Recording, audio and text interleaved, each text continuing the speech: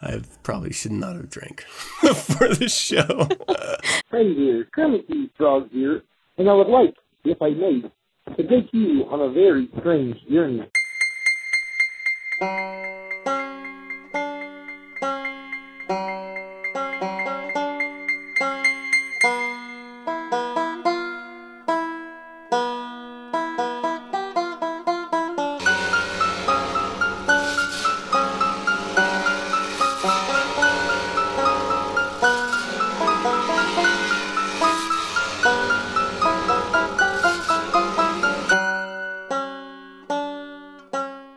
Welcome to 9 Cents. 9 Cents is a satanic perspective of our modern world, and we is your host, collectively.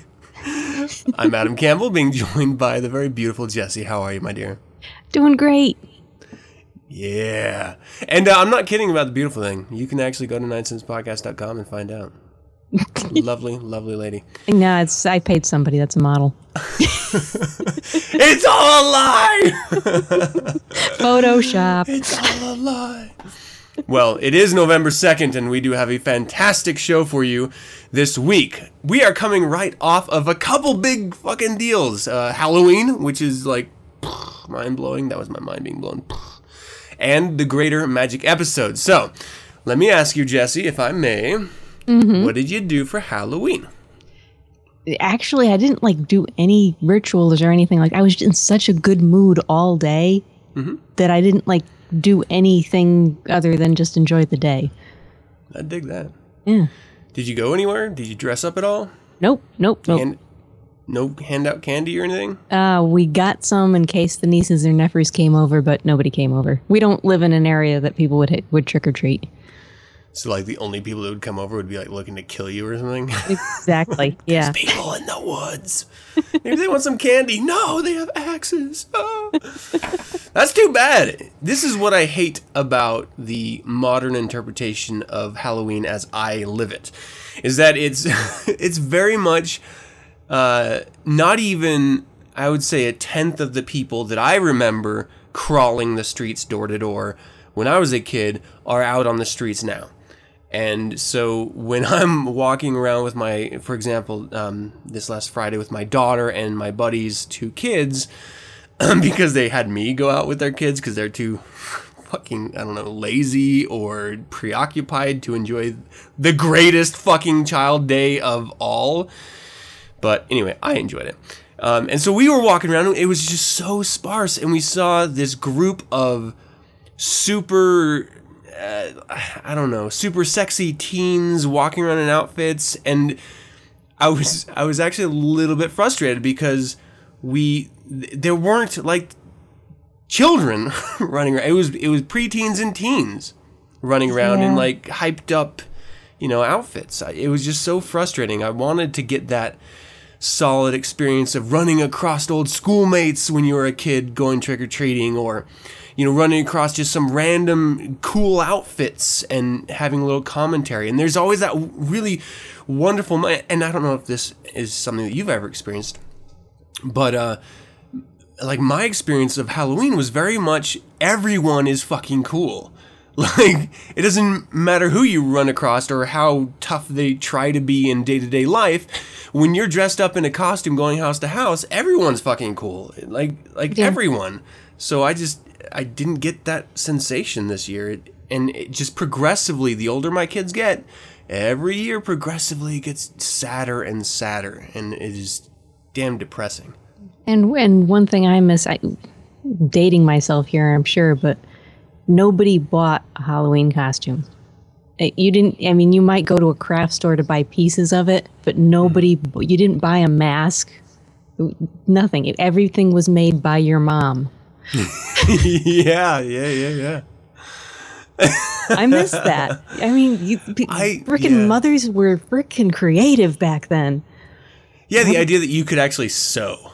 Yeah, my one year my sister went as a scarecrow and I went as a crow, and my mother stayed up for nights, for weeks, cutting black paper into feathers that she could, tape across the front of me so I would have feathers on my chest.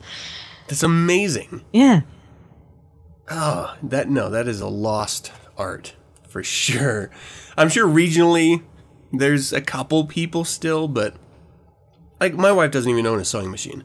So, and I think that's kind of normal now, which is a really strange thing because I feel like that used to be a staple mother purchase when I was a kid. I seem to remember my mom going through a couple of them in my youth, so yeah, whatever fucking happened. So Halloween, you just hung out home, enjoyed the day. I think that's great. Yeah. That's nice. As long as you're not succumbing to others' interpretation of what Halloween is and you're owning it on your own, I think that's always great. Yeah, like I said, I went over to my friends and it was a weird experience. Like for me, it's very much all about dressing up and living vicariously as my kids, scream trick or treat at the fucking doors. I absolutely just love it. I adore it. I love the entire... For me, Halloween is equal parts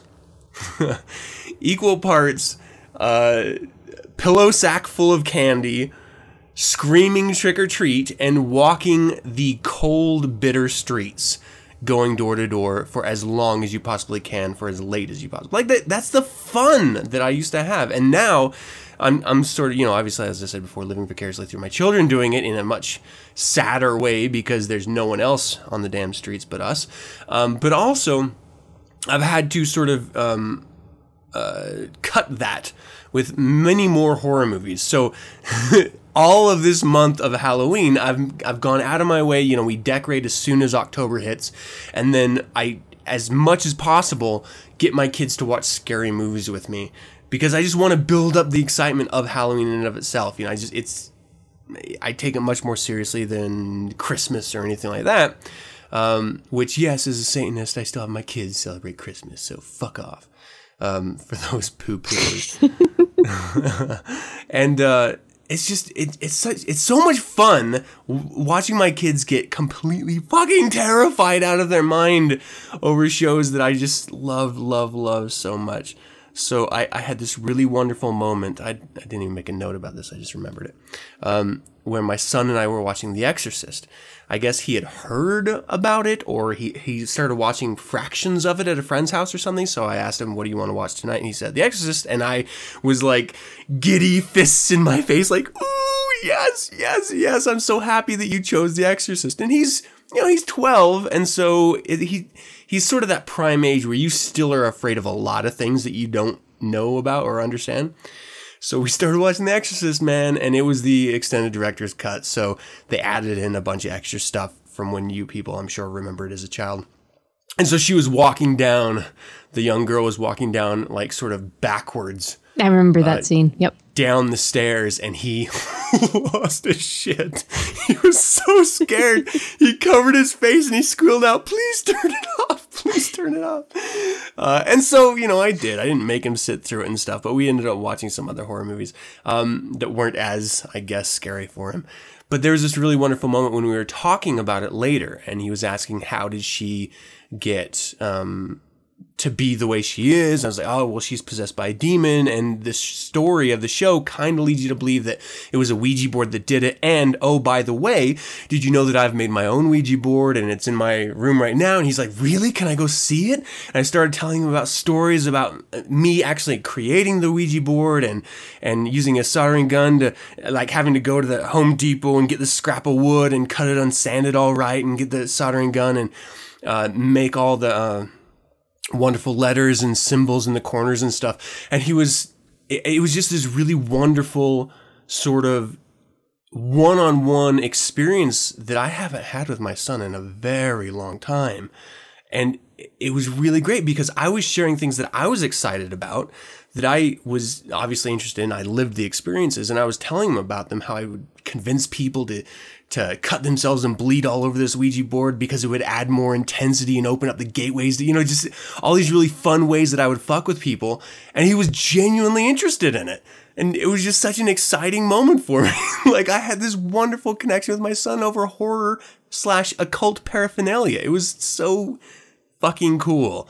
I feel like as the older my son gets, and I've said this in other places before, I don't know if I've said it on the show yet, I always expected, I knew it was in the mail, the day that my son would not want a hug from me in public.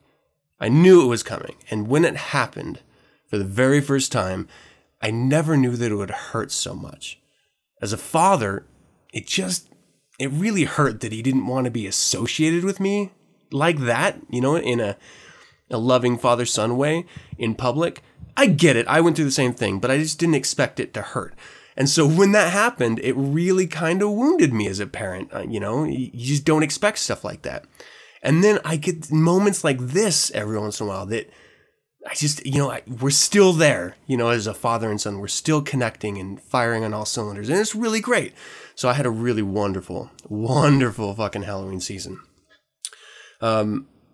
Speaking of, the Greater Magic episode was released last week. If you all have not heard it yet, I do encourage you to check it out. Megas Gilmore and Magister Rose do a really wonderful job of informing and educating on creating and customizing your own rituals and speaking to rituals that they have created in the past. So it's definitely worth checking out. Jesse, did you have a chance to check it out yet? I did. It was great. Oh, I'm glad you liked it. Yeah. Yeah, it was weird because when I go through these, I listen back to the episodes. And there was this moment, this window in it, where I heard myself being the total tool dork. Like, that is so cool. I heard myself in that sort of infantile voice. I was like, oh my gosh, I am such a fucking dork. Why the fuck am I acting like this? Like a total nerd. Like, you do something for so long, you expect yourself to come off in a certain way, and then you hear it back, and you're just like, oh no, hand in palm, just shaking your head. Oh, I feel like a fucking idiot. I had a couple moments in that episode. No one could ever accuse you of being pretentious. Think of it that way. I guess that's a good thing. Well, we haven't even talked about this show, and I got some other stuff I want to talk about. Okay, so let's go ahead and run through what you're going to expect in this episode, besides what we've already ranted about. We're going to head this thing off with I Dream of Jesse. Of course, Jesse is here. Episode 19, what are we calling this one? Kitsch, Camp, and Vintage Collectibles. Whoa. It's a whole lot to cover. Yeah. I say that as if I haven't already heard it, and I have. I wonder what to expect. We're going to do a little Infernal Informant directly thereafter. And this is an article, it's not even really an article, it's more of like a note. Your turn, Gilligan. A little note that a listener, thank you so much for sending it and sent to us. We're going to talk about that a little bit. I thought it was interesting, and hopefully we can have an interesting discussion about it. And man cured of arachnophobia after doctors remove part of his brain.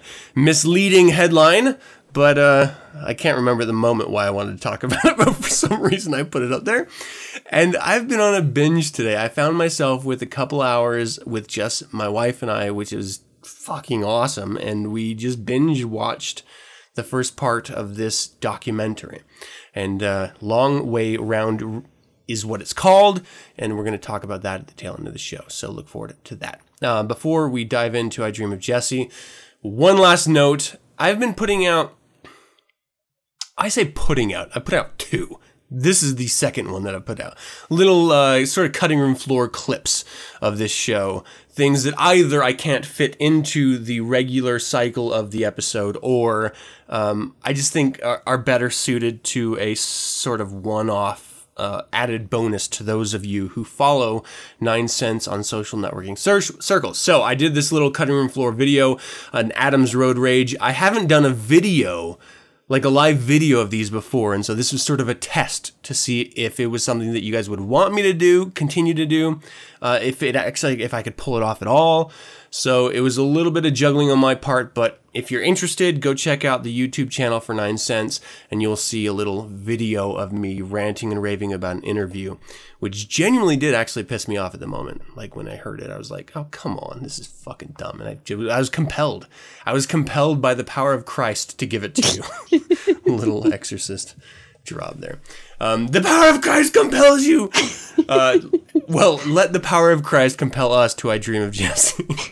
Even Jesus listens to 9 Cents. I don't know if you knew this. He really digs Jesse. All right.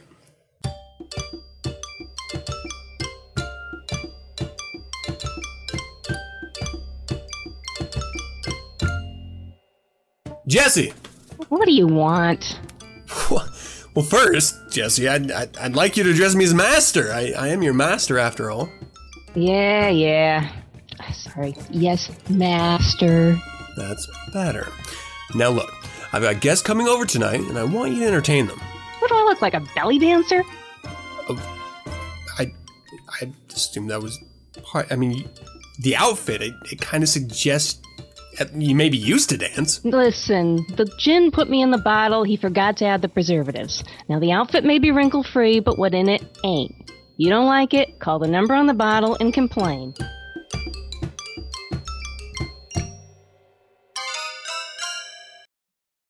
I know I'm not the only person who visits yard sales, flea markets, thrift stores, antique boutiques, pawn shops, and even Walmart in search of crap I don't need. But I don't just buy any crap. I've got standards. Old is better than new, for example, and ornate is far better than plain. Beside my keyboard is a paperweight pen holder in the shape of 3 fish leaping from the water, done in the ornate style you'd expect a Chinese dragon to be carved. On one side of my pen-holding, paper-wrangling fish is a pile of papers. On the other side, just lying on the tabletop, is a pen. So clearly I didn't buy this small, heavy carving out of a concern for wind-strewn documents or a need to have a ballpoint perched at the ready. Why did I buy it? Well, for starters, why does anybody buy anything? Since the 1950s, the culture of the United States has been one of consumerism. Marketing's everywhere, and marketing tactics just keep getting better. My particular penchant for ornate vintage trinkets is largely due to my brain's reaction to one of many aspects of human nature that marketers exploit, granting greater value to an object based on its scarcity. We can enjoy an object in 2 ways. One is simply to experience the object. I'm not even using this pen holder, so clearly I'm not enjoying it on that level. The lamp with the pink glass shade with the beaded trim in my bedroom, however, gets used all the time. And I love reaching over and touching the beads when I go to turn it off, hearing them rattle for a moment as I settle in for sleep. That's experiencing the object. The other way to enjoy an object is just the thrill of possessing it. And here's where scarcity comes into play. If there were 100 beaded lamps for sale at Walmart, I still would have bought one. The paperweight? Well, actually, yeah, I still would have bought one of those too because it looks really cool. But the cheap genie lamp you'll see me holding if you go to 9centspodcast.com and click the link for segments and then the link for I Dream of Jesse, that lamp, no, that was totally a case of scarcity influencing the purchase. I found that at a yard sale. It was the only interesting thing at that yard sale, and they only wanted 25 cents for it. I don't doubt thousands of these were stamped out at one point in China, but I don't think anyone's making them anymore, and if they were only asking a quarter, it's likely that the owner would trash the thing if it didn't sell, so really, that one day in that one place was probably the only opportunity I would ever have to possess that genie lamp. Scarcity can make possession imperative. Now, thrift store commodities are the same quality or better than what you'll find at Walmart, but they are necessarily scarcer and far cheaper. Yard sale commodities are scarcer still and comparably priced to thrift stores. So if you, like me, fall victim to this automatic response to scarcity, you might come home with some really useless crap. Face it, once we want something, our brains will generate all kinds of rationale for possessing it. Scarcity is both a cue to buy and a rationale for buying. But I could just as easily say the color of an object would make perfect decor for the living room, or say it reminds me of something I had as a child. Whatever we use as rationale really doesn't matter. If we're rationalizing a purchase before it's made, what we're actually doing is shutting down our rational brain before it can think things through. Impulse buying works by flooding the brain with statements of, I need this because, in rapid succession before the brain can get through a thought of, I don't need this because. We do it because of the thrill of possessing things. Now, if we're rationalizing a purchase after it's made, that's different. That's all about keeping a consistent image. We rationalize all of our behaviors in such a way as to create a narrative of a consistent self. Consistent people are reliable, confident, self-assured. They know what they want in life and are self-directed and can get it. So of course we want to count ourselves among them and to be regarded as consistent by others. Inconsistent people appear fickle, fake, immature, and they appear to be slaves of fashion. We definitely don't want to appear inconsistent. But this need to present ourselves as consistent has two potential downsides. First, every behavior has to be incorporated into this narrative. I meant to do that is our mantra. Second, if we learn others perceive some characteristic in us, we incorporate that too. If you tease someone and then point out what a good sport they are, they'll be a better sport about taking your teasing. Now bring this back to shopping habits. So I buy myself some flea market junk that's maybe old, probably ornate, more about style than substance, and I put it in my home. I recreate my self-image to include being someone who likes these kitschy, campy trinkets. My husband and our guests see this stuff and also take away that I like kitschy, campy trinkets, and so they give me more as gifts. Them that has gets, after all, and so the collection grows. So then I come to a crossroads. I could put all that crap in a box in the basement and never speak of it again, or I could write a podcast episode about it. Nothing solidifies an aspect of your self-image so strongly as going on public record about it. Now I'm committed. The danger is that I might not really be enjoying it. It's tough to get yourself out of a consistency trap once you're in it because it's your own brain working against you. You want to believe yourself to be consistent. You insist you meant to do that. But here's 2 questions to ask yourself, and only listen to the most instantaneous answer you feel yourself giving. 1. If I had it to do over again, would I make the same choice? 2. Am I behaving like someone I'm not? Now, for me personally, I probably wouldn't get that genie lamp if I had to do it over again. That really is a cheap piece of crap. But the other kitschy, campy trinkets, this paperweight, for example, they do make me happy. That's not me pretending to be something I'm not. Leaving behind the reasons we buy anything, I want to talk now about kitsch, camp, and vintage collectibles specifically. I'm not the only person drawn to this useless junk. Different people might enjoy it for different reasons, but the fact that people are buying it, well, it proves that on some level it's not useless. There is power in kitschy, campy crap. One way to understand an object's power is to know its history. In 1931, Aldous Huxley wrote a book, Brave New World, in part as a reaction to the Industrial Revolution and the advent of mass production. In the book, he envisioned a society where people were bred into specific roles by technicians who ensured the social order. Huxley was part of the British aristocracy, and for him, one of the difficulties to overcome in losing the last vestiges of feudalism to create this world was that somehow, someone had to control the masses. He invented soma, a hallucinogenic drug that everyone would be encouraged to take. The idea of soma became iconic. The previously accepted remedy of bread and circuses was only meant to distract people from their misery. Soma would actually make them happy. Skip ahead and cross the sea to 1950s America. The economy was booming, mass production had been around for decades, and now people had more time and money on their hands than they knew what to do with. Others had seen this coming, so as the newly affluent wondered what to do with their time and money, advertisers stepped in with the answer, and the consumer culture blossomed. This was when kitsch was born. Mass-produced objects with more emphasis on style than usefulness. The objects were cheaply made, intended to be thrown out at some later date when they went out of fashion.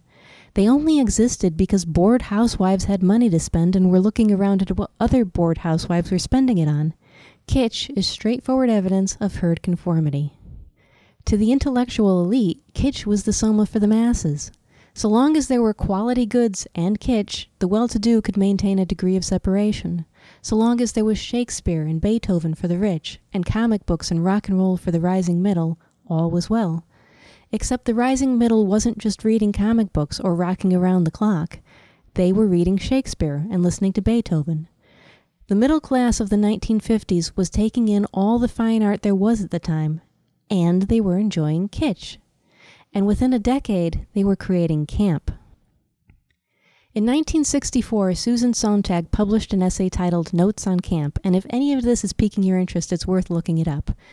Both kitsch and camp can refer to physical objects or performances, books, film, etc. For the sake of this episode, I'm going to stick to just physical objects. Both kitsch and camp emphasize style over substance, but camp is deliberately gaudy, garish, tacky, mawkishly sentimental, and silly when it should be serious, serious when it should be silly.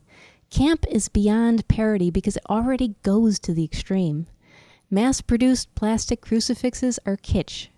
Black velvet paintings of sad-faced kittens dressed as clowns is camp. I could quote half of Sontag's essay, but I'm limiting myself to just 2 quotes.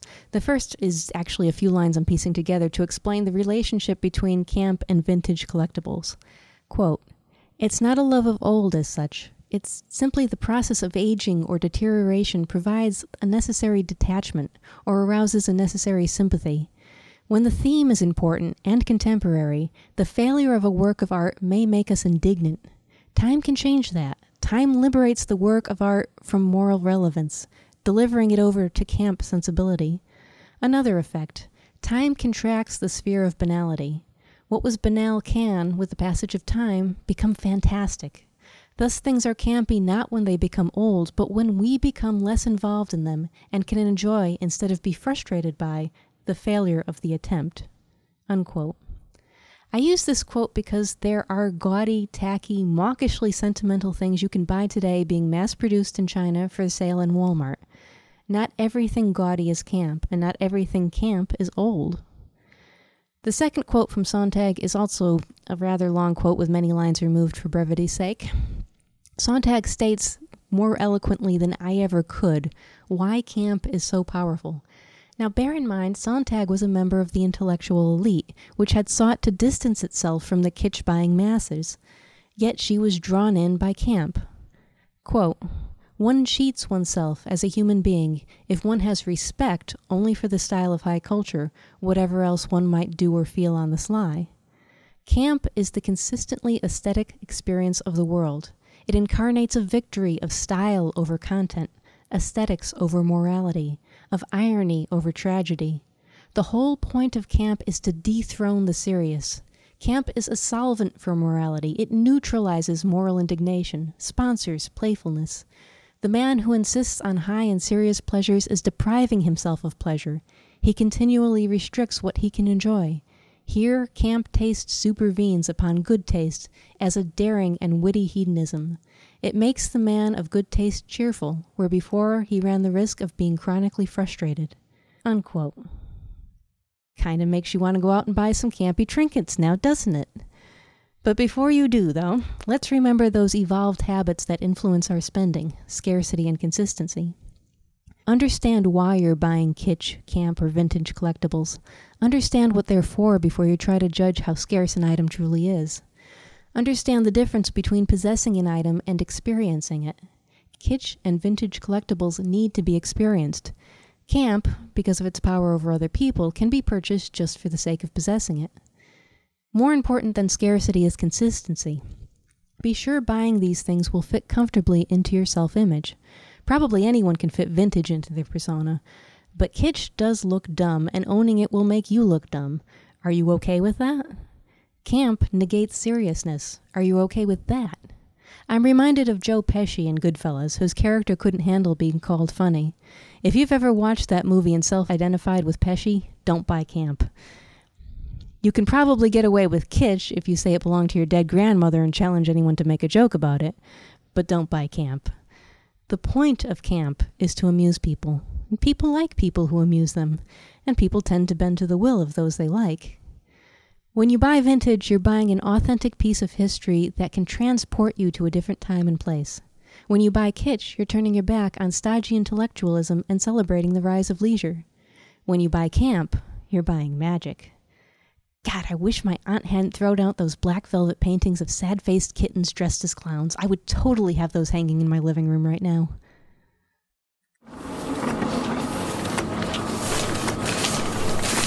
we go. Hey, what's going on fast? Informant. Get on the truck. You out now. Okay, this is from NPR.org. Title is Your Turn, Gilligan. This is actually from January 25th, 2008. Long time ago.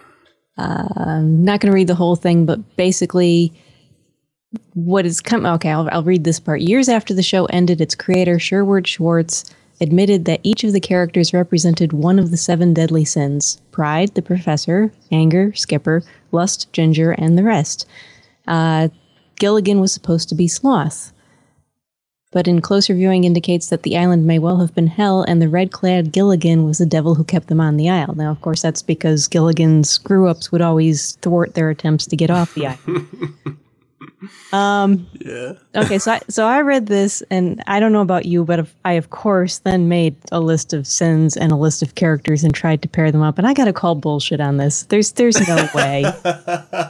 Really? Because, I mean, okay, they say right here that anger is Skipper. Okay, if Skipper is anger, who's Gluttony? He was the only fat ass on the show. Ooh.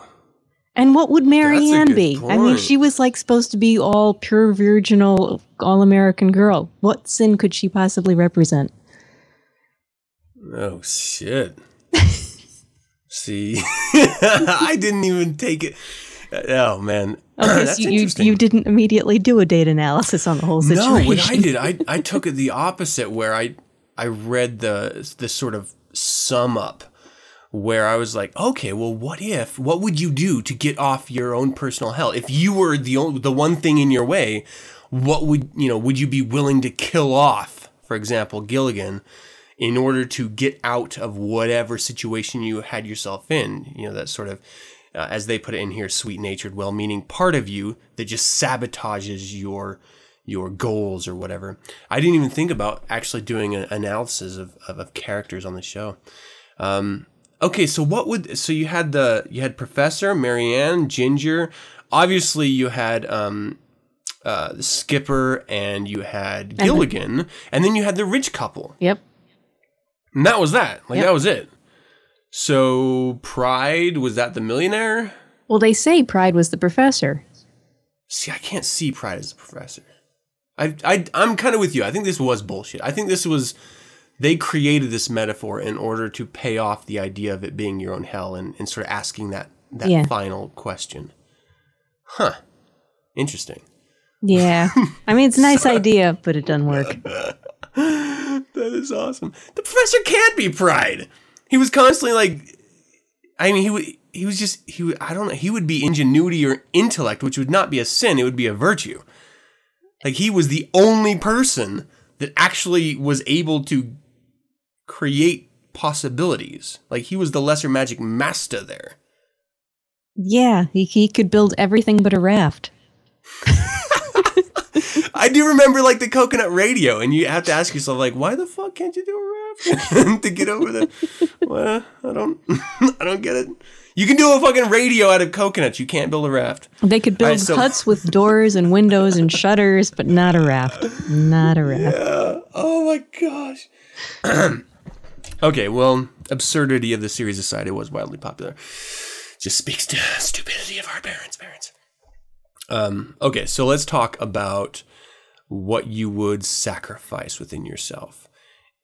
Have you ever been in a position that you just found, Jesse, I'm speaking to you. Yeah. Have you ever been in a position where, I guess alternatively, I'd be speaking to my third person? I don't know what that is. Have you ever found yourself in a position where you just seem to be your own worst enemy?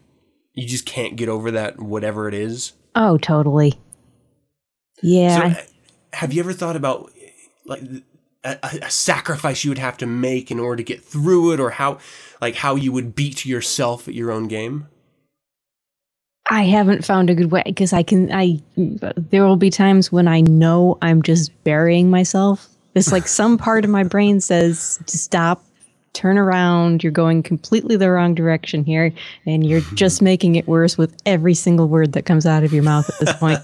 And I still don't shut up. Yeah. So, yeah, if you can find the thing to kill, let me know.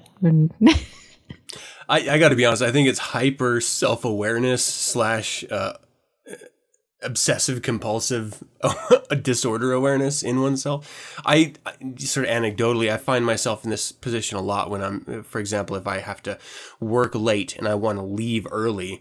I always ask one of the account coordinators a question, which is the stupidest thing you could ever fucking do, because they don't stop talking ever. And so they sort of toss a softball like, oh, my daughter would really love blah. And then my natural way of being is to, humor them and ask a follow-up, even though I really truly don't care. but just because I want to be a nice person in the work environment. Because they're obviously tossing me a softball to ask that follow-up because they feel compelled to talk. But I want to leave. And so on like one side of my brain, I'm like, I have to get out of here right now. I'm powering down my computer. I'm collecting my jacket. I've got everything. I got my briefcase.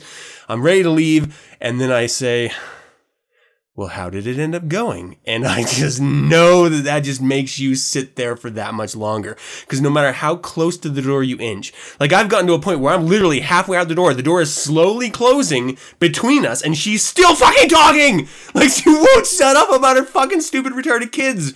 Like, that is, it's just so frustrating. I'm like, okay, I'm on the other side of a pane of glass. That means I don't want to fucking talk to you anymore. And I can't help. I'm just compelled. Gilligan comes out and I have to ask the follow-up questions, even though I'm, like, closing the door at the same fucking time.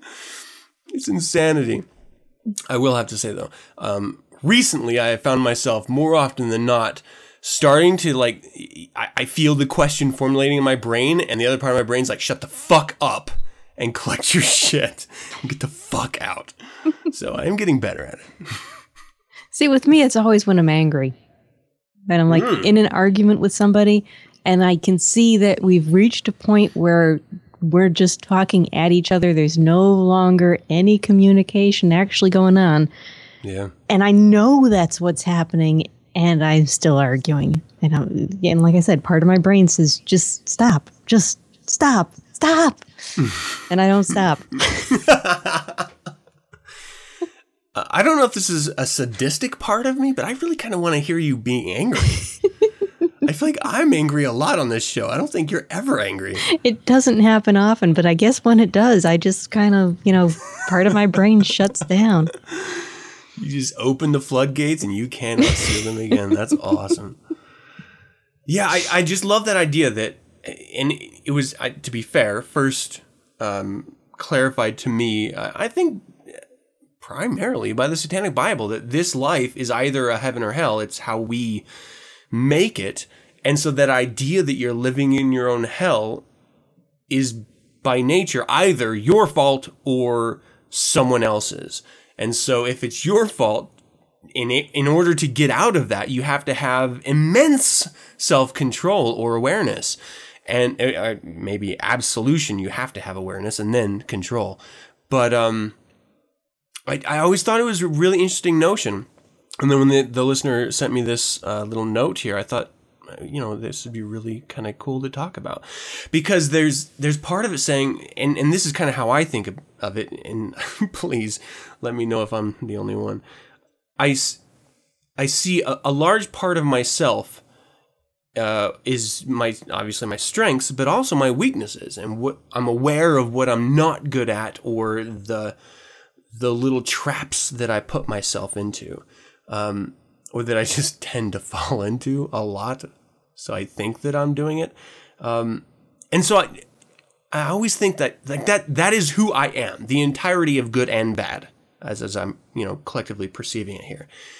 So if I was to murder Gilligan within myself and allow myself unrestricted forward momentum, am I still really me?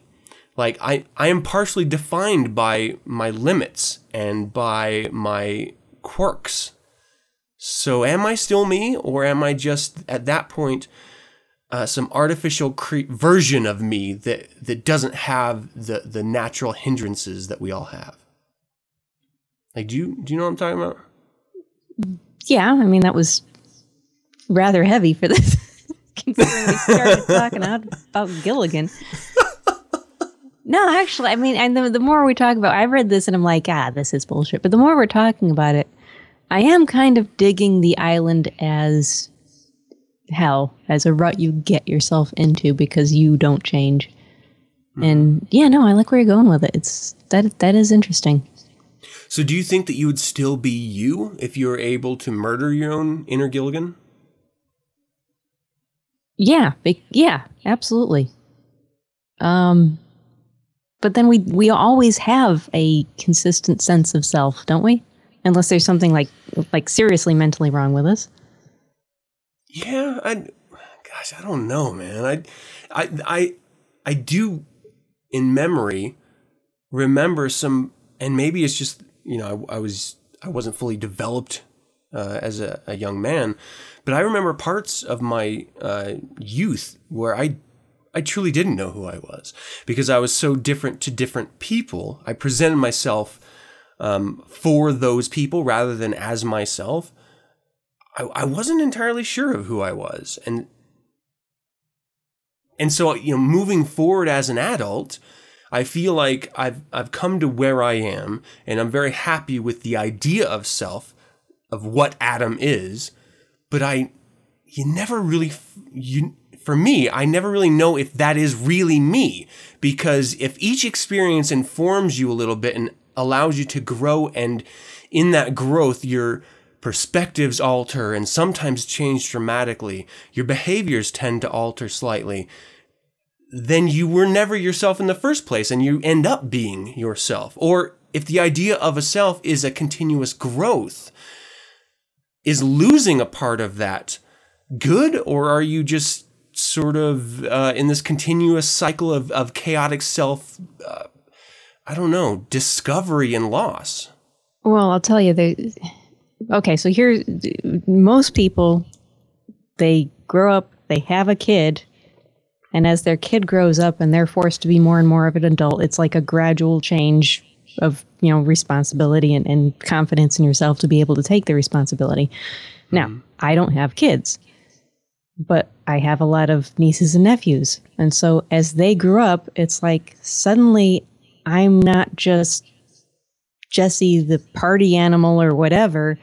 Now suddenly I'm a responsible adult, even though I never went through that whole transition of having to be. It's just suddenly there's these little people looking up to me like I know all the answers. And that was jarring for me. Yeah, I dig that. It's like, wait, what do you mean you're going to get in my car to go, okay, yeah, I guess I can take passengers. Need a booster seat? What? Yeah, is there a car seat, a booster? Do I need to help you? Can you do it yourself? Where do the boundaries lie? Oh man, it's I'm gotten used to it now, but at first it was really, it's like, okay, this is not me. I'm gonna go with it. I'm gonna pretend like I know what I'm doing, but this is not me. I love that. Yeah. Well, anyway, I mean that's why this article really connected with me. Is that it started forcing me to ask questions about my own life and whether or not I'm in hell. I don't think I am, truly. But if I were, what would I do to get out of it? What would I be willing to do to get out of it? And then what were the repercussions of that decision? So I always like thinking like that. And so I really did dig this article. So I guess to the audience, if you want us to speak to any article like this or completely different, please feel free. Send it to us and I will fit it into the schedule. And we were talking about it. This is, to be fair, quite a bit old as it was sent in, and even older as it was originally released. So nothing's too dated. Let's talk about this next one. Man cured of arachnophobia after doctors removed part of his brain. This is from NewYorkDailyNews.com. So I found this because I'm sort of shamefully enough, a book cover kind of guy. So I look at a book cover, and if it pulls me in, I'll do a little investigating. And so this headline was the book cover, and I did a little investigating. I was dramatically disappointed, but I still think that there's a conversation to be had.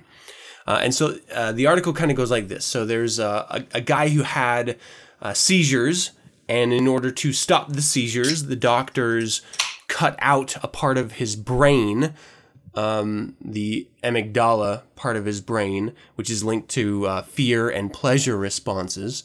And then immediately after, some music caused him to have like stomach lurching effects, and he found himself no longer afraid of spiders. And so this idea that by simply turning off or taking away a part of your brain can dramatically affect even something that you may have developed your entire life, be it a fear of spiders or a like of a specific type of music. And I thought that was a really interesting notion. And so I thought maybe we could turn it into a conversation a little bit about sort of playing off the first article here. What about you? Would you be willing to turn off even though that there's consequences to that? Would it be worth turning it off. So, for example, in this article, he gets his amygdala taken out to suppress the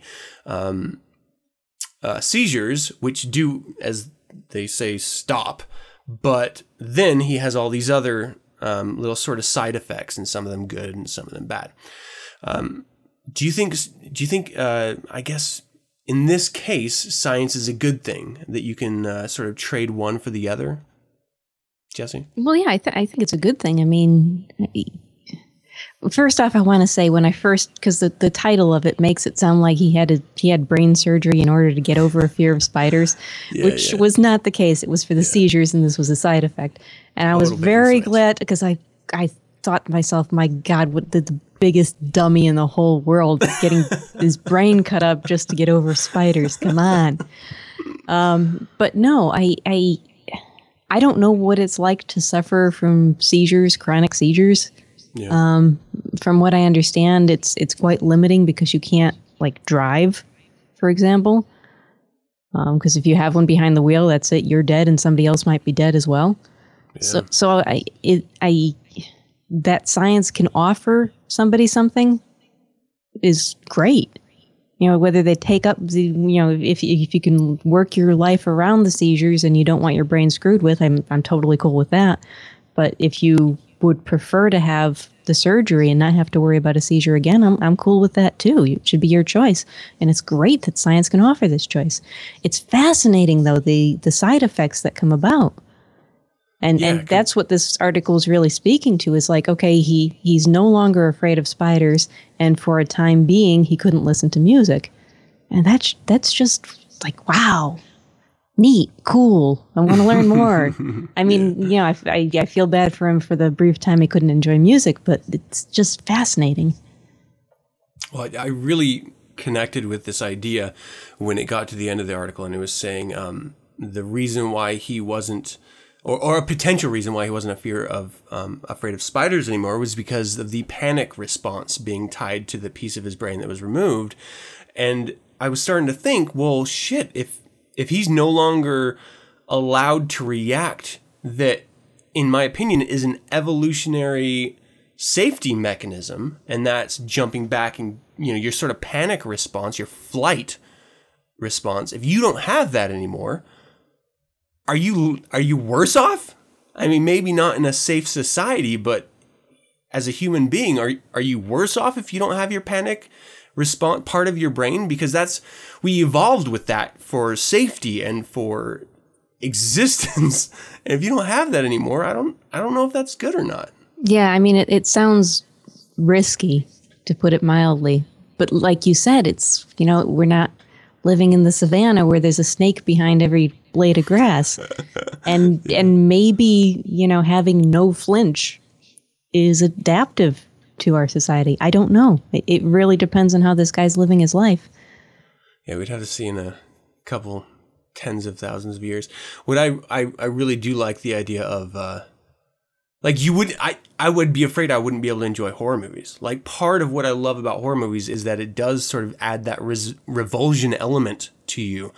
And if you don't have that part of your brain that triggers that, you would just be sort of watching it that's interesting. That's gross. You wouldn't have that, oh shit, jumping or covering your face, or you'd just be that's disgusting. That's actually, see, I'm not a fan of horror films like a lot of other Satanists.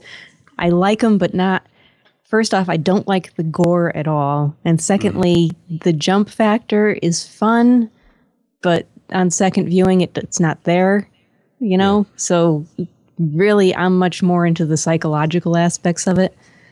And I don't think that would have been affected. So if it were me, I'd still get into the horror flicks. Just only the good ones. Yeah. Of which there are a few. All right, well, interesting nonetheless. And now, ladies and gentlemen, the creature feature.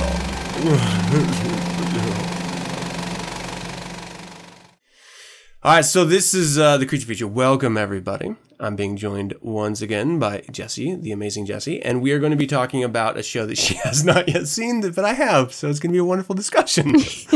I hate Long it. Way Oh, Around. It sucks. It sucks.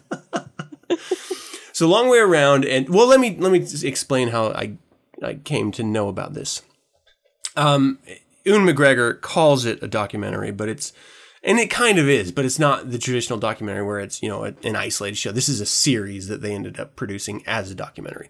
So, first of all, Ewan McGregor is on my top 5 H&H. Are you, Jessie, familiar with that, H&H? I don't know. What's that mean? Okay. So this is something that I would like to claim to have created, but I don't know if I heard it somewhere or what. But H&H is top 5. Everyone has a top 5 list of people. Well, most people do, of people that they would like to get with sexually, or maybe their partner's okay if it's, if they could get with those people because they're so out of reach of normal day-to-day life. Well, I decided to take it a step further. So I got my top 5 heterosexual and homosexual lists because I'm bored and I like thinking this way. So I have my top 5 ladies and my top 5 men that are out of reach, but if I ever had the opportunity to nail, that would be my top 5. So let's talk about top ones. I don't mean to get off on a tangent here, but I'm curious. Do you have a top 1 that you could give us, Johnny Jessie? Depp. Okay, for men, it would be Johnny Depp. Do you have a top 1 female? I know you're not into girls, but I'm just for fun.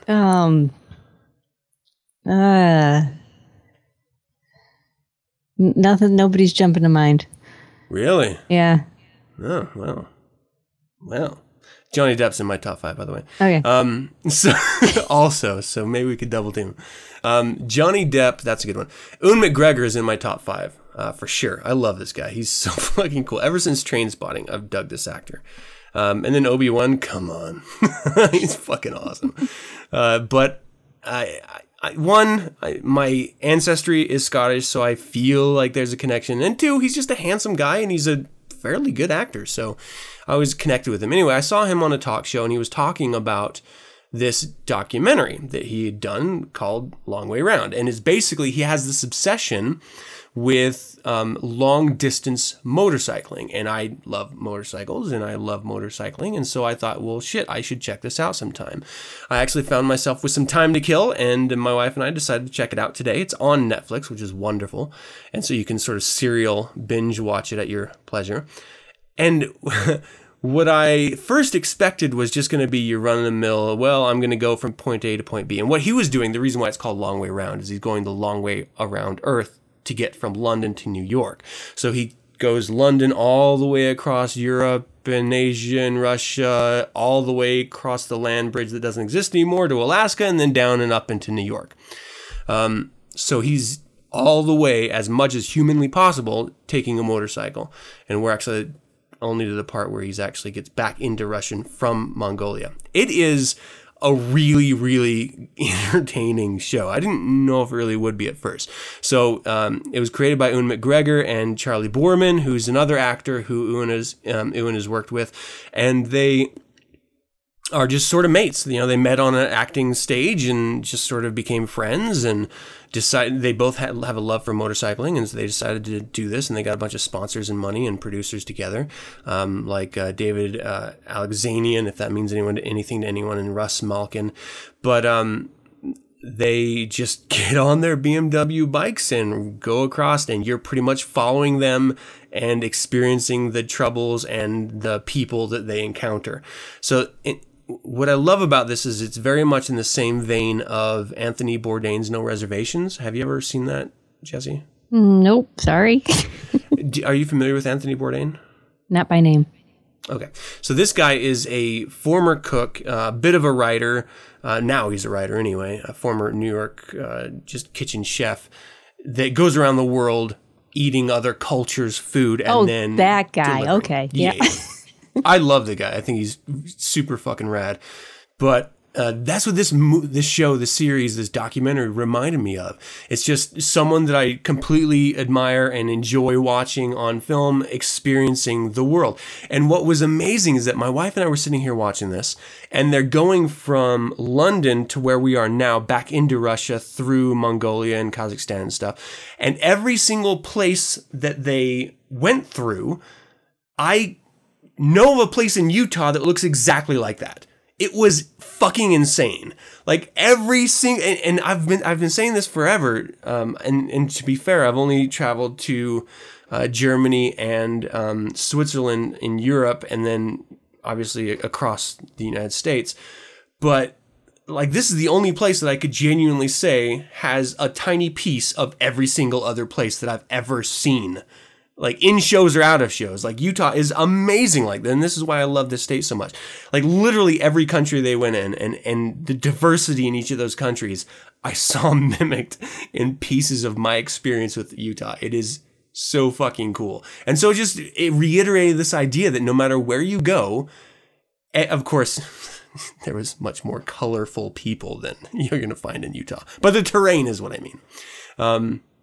We have a lot of white people here, is I guess what I'm saying. A lot of white, pasty, plain, non-exciting people. And non-interesting Mormons.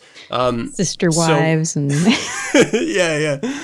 Lots of... lots of dresses with pants underneath them, I guess I could say. You don't find that a lot of other places. But it was just... It's so amazing. Every place is exact like the other, and people in general. Generally, I think most people are pretty retarded, but they're also the same in that they want the best for their family and they love their kids in general. And I found this when I was in Germany. There was this really large Turkish population where I was stationed, and every single man I met, though they put up a front, this sort of masculine front that most men I meet put up, as soon as either they saw my son or they saw, like, I opened my wallet to pay them and they saw a picture of my son, we immediately connected. They would start telling me about their kids, and it was just this parental connection that breaks down every single barrier, and you just become another human being who loves their kids, that wants to share the experiences, the craziness of life that you're experiencing. And it's just really kind of crazy. And no matter where they're going, even in deep backwoods fucking Mongolia, they run into that exact same thing that just made me think of my own personal experiences with different ethnicities and different cultures, and that we are so goddamn similar when you break it down. And we like to create this division. We like to pretend like we're so different than every other person. Like we're the isolated special person, and all of life is just your own personal movie that everyone else is a supporting actor in, but you're the star. And the reality is you're just another blip on the fucking radar of life. And every single other person out there is experiencing the exact same things you are. And instead of seeing that as a bad thing or as a mundane or banal thing, it's actually kind of wonderful, because we're connected as a species despite our cultures, despite the different societies and different countries that we're raised in or we're experiencing. And it's kind of cool in a way. Like I'm not saying everyone hold hands and kumbaya, but that shared human experience is pretty goddamn profound when you think about it. I see it as a bad thing, honestly. Oh, shit on my point as usual. All right, so how is it a bad thing? Well, I look at like the worst societies of the world where like they're slaying albinos thinking their blood or something is going to be a magic potion or... Wait a second, it's not? It's not? I gotta cancel that internet order. God damn. That guy in your freezer, better just bury him. No, I mean, you look at the worst parts of the world, and, if I was racist, I might say we're superior to them. But I know we're not. And I know it's not just that they're as good as us. I know we're as bad as them. I guess I just take the pessimistic view of that. Yeah. No, I dig that. I definitely understand where you're coming from. And it's what the duality of man I always play off of, because I I definitely identify with that. But when I see shows like this, or I just run into personal encounters, when you're not, well, for me, I guess I'll say, when I'm not comparing large masses of people and instead comparing individual to individual, I see many more similarities than not. And so that's where I find myself connecting on a species scale with people. And that's, for me, it's a really kind of, it doesn't happen a lot, which is why I think it's so cool when it does. It's just a really kind of neat thing. Like at work, I'll have someone come in whom I have never spoken to before and have zero interest in. And everyone else thinks she is a total cunt. But and I say that word just because I know you're cool with it being said. I said it at work about another coworker, and a girl asked me not to ever say that again. So I was like, fuck, I gotta. It's such a cute word. Gotta tiptoe around the C word, but not here. Haha. I have C word anonymity. No, so I was expecting a total bitch. But then she started talking about her pregnancy and her newborn son, how it's driven her into a deep depression. I immediately connected. Like, I understand exactly where you're coming from. I have experienced pregnancy from the other side, from far too many women. So I totally understand what you're saying. I understand what you're going through. And we just sort of connected on that level. And it made what could have been an hour of forced interaction because of work a horrible thing, but it ended up being where her and I now have this really great back and forth, and everyone else is like, I don't understand how you don't hate this bitch. She is so fucking rude. And I'm like, she's not rude to me. She's cool with me because I connected with her. So, you know, I don't know, man. It's just every once in a while you have these experiences that force you to reevaluate expectation or information you have received from outsiders as being true, because your experience can vary so dramatically as a human being. I don't know. That's what this show forced me to do. It forced me to reevaluate all of that. Yeah, I had a similar experience in the supermarket the other day, because generally speaking, the people that work in the supermarket are not, high level achievers. Yeah. But God damn it, there's this one guy who works there. I only ever see him bagging, and he has the most positive attitude and not like a sharp, witty sense of humor, but just a really fun sense of humor. Like it doesn't matter if what he's saying it's never stupid. Sometimes it's goofy, but it's just such a pleasure to be around him. I don't know how he ended up getting stuck working in a grocery store, because his personality is so magnetic. But for some reason, he's working in a grocery store, so something's not quite right. Yeah, he's not firing on all cylinders for some reason. No, totally. And again, these little experiences, it's definitely not one size fits all. You're not going to be able to connect with every other human being, nor would you ever want to. But it is refreshing when you do find that just random. And maybe the only reason why you enjoy him is because of the rarity that you encounter him, and not these long days of just him and you, Yeah. So it's amount of exposure that matters. It's the individual being able to put up their lesser magic facade and run through the conversation with you, or the experience. There's a lot of variables that go into it, but it's kind of cool when it happens. And though I would never want to connect with everyone that way, it is refreshing when I'm pleasantly surprised by it. Anyway, the show itself, Long Way Round, it's definitely worth a watch if you enjoy documentaries, or you enjoy travel shows, or you enjoy Ewan McGregor, which if you do, hail to the chief, baby. We got something in common. Yeah, I dig it. Do you like Ewan McGregor at all? Oh, he needs to change his name. Really? Because you'd call him Ooh for short. Ooh. Ooh. Do you shorten everyone? Hey, Ooh. No, I dig him. I dig him a lot. Other than the name, yeah, he's good. I think, I would have to jockey for position between him and Johnny Depp. Like, on an individual level, I know nothing about Johnny Depp, other than he's quirky, and he likes kind of quirky things like I do, but it's not enough to know if I would like him personally. And so when it comes to like my top 5 guys I would have sex with if I was gay or drunk, I don't know if he would be above Ewan McGregor. I feel like I would give Ewan McGregor a pass before I'd give Johnny Depp a pass. Yeah, I honestly think Johnny Depp, if I ever actually got to know him, I wouldn't like him at all. Yeah. He just... What about him do you like? Well, I just like the way he looks. Ah, yeah. But as far as like listening to him talk, or even, I'll even say, even watching him act, I don't think he's that great an actor. Yeah. He's an entertaining actor, but there's only a few roles that he's done that have been like, performances that would wow you. Yeah. So. Wow. So when you think of him, do you think of him as like the award acceptance Johnny Depp or a specific movie Johnny Depp? I guess award acceptance. Yeah, that's just sort of just rock and roll style look. Yeah. It's not like going to a particular movie or anything. Yeah, I have to agree with you. I like him best as himself dressed up. Whereas Christian Bale, yeah, definitely Batman Begins. That's awesome. See, I would go American Psycho with Christian Bale. That's another good one. Yeah. Yeah, I really, really dig Christian. I wouldn't go Machinist.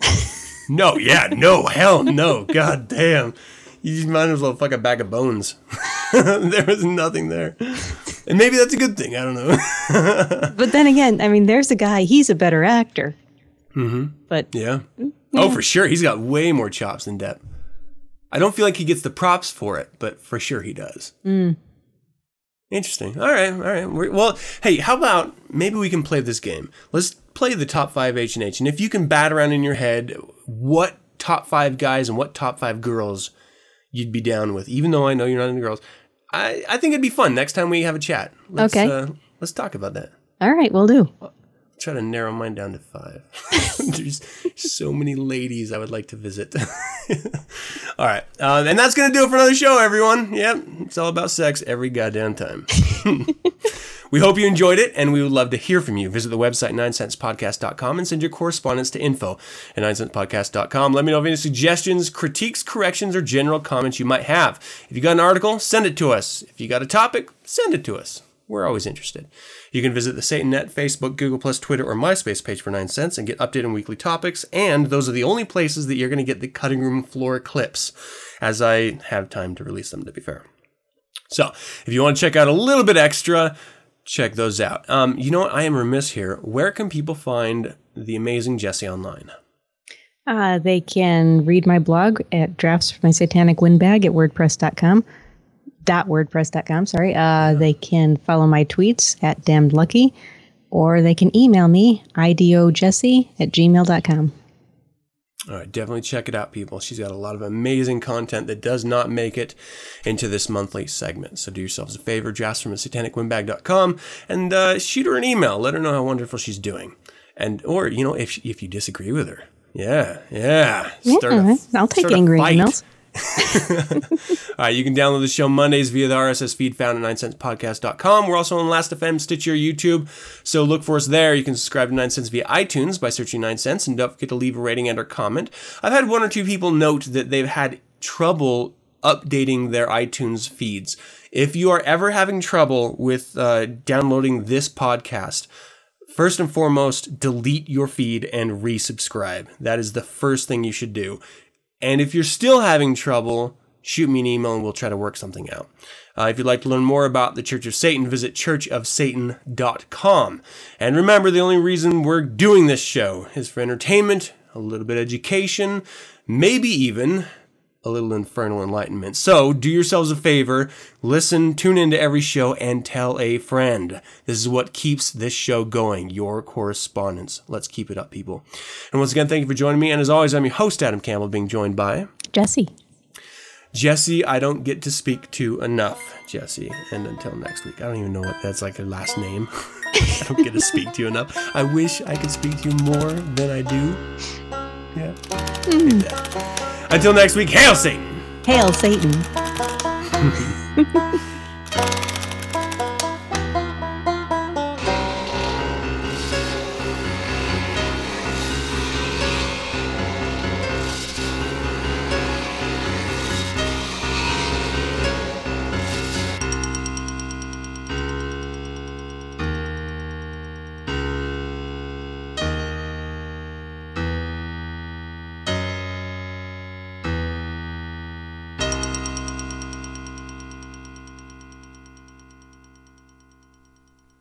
Bye.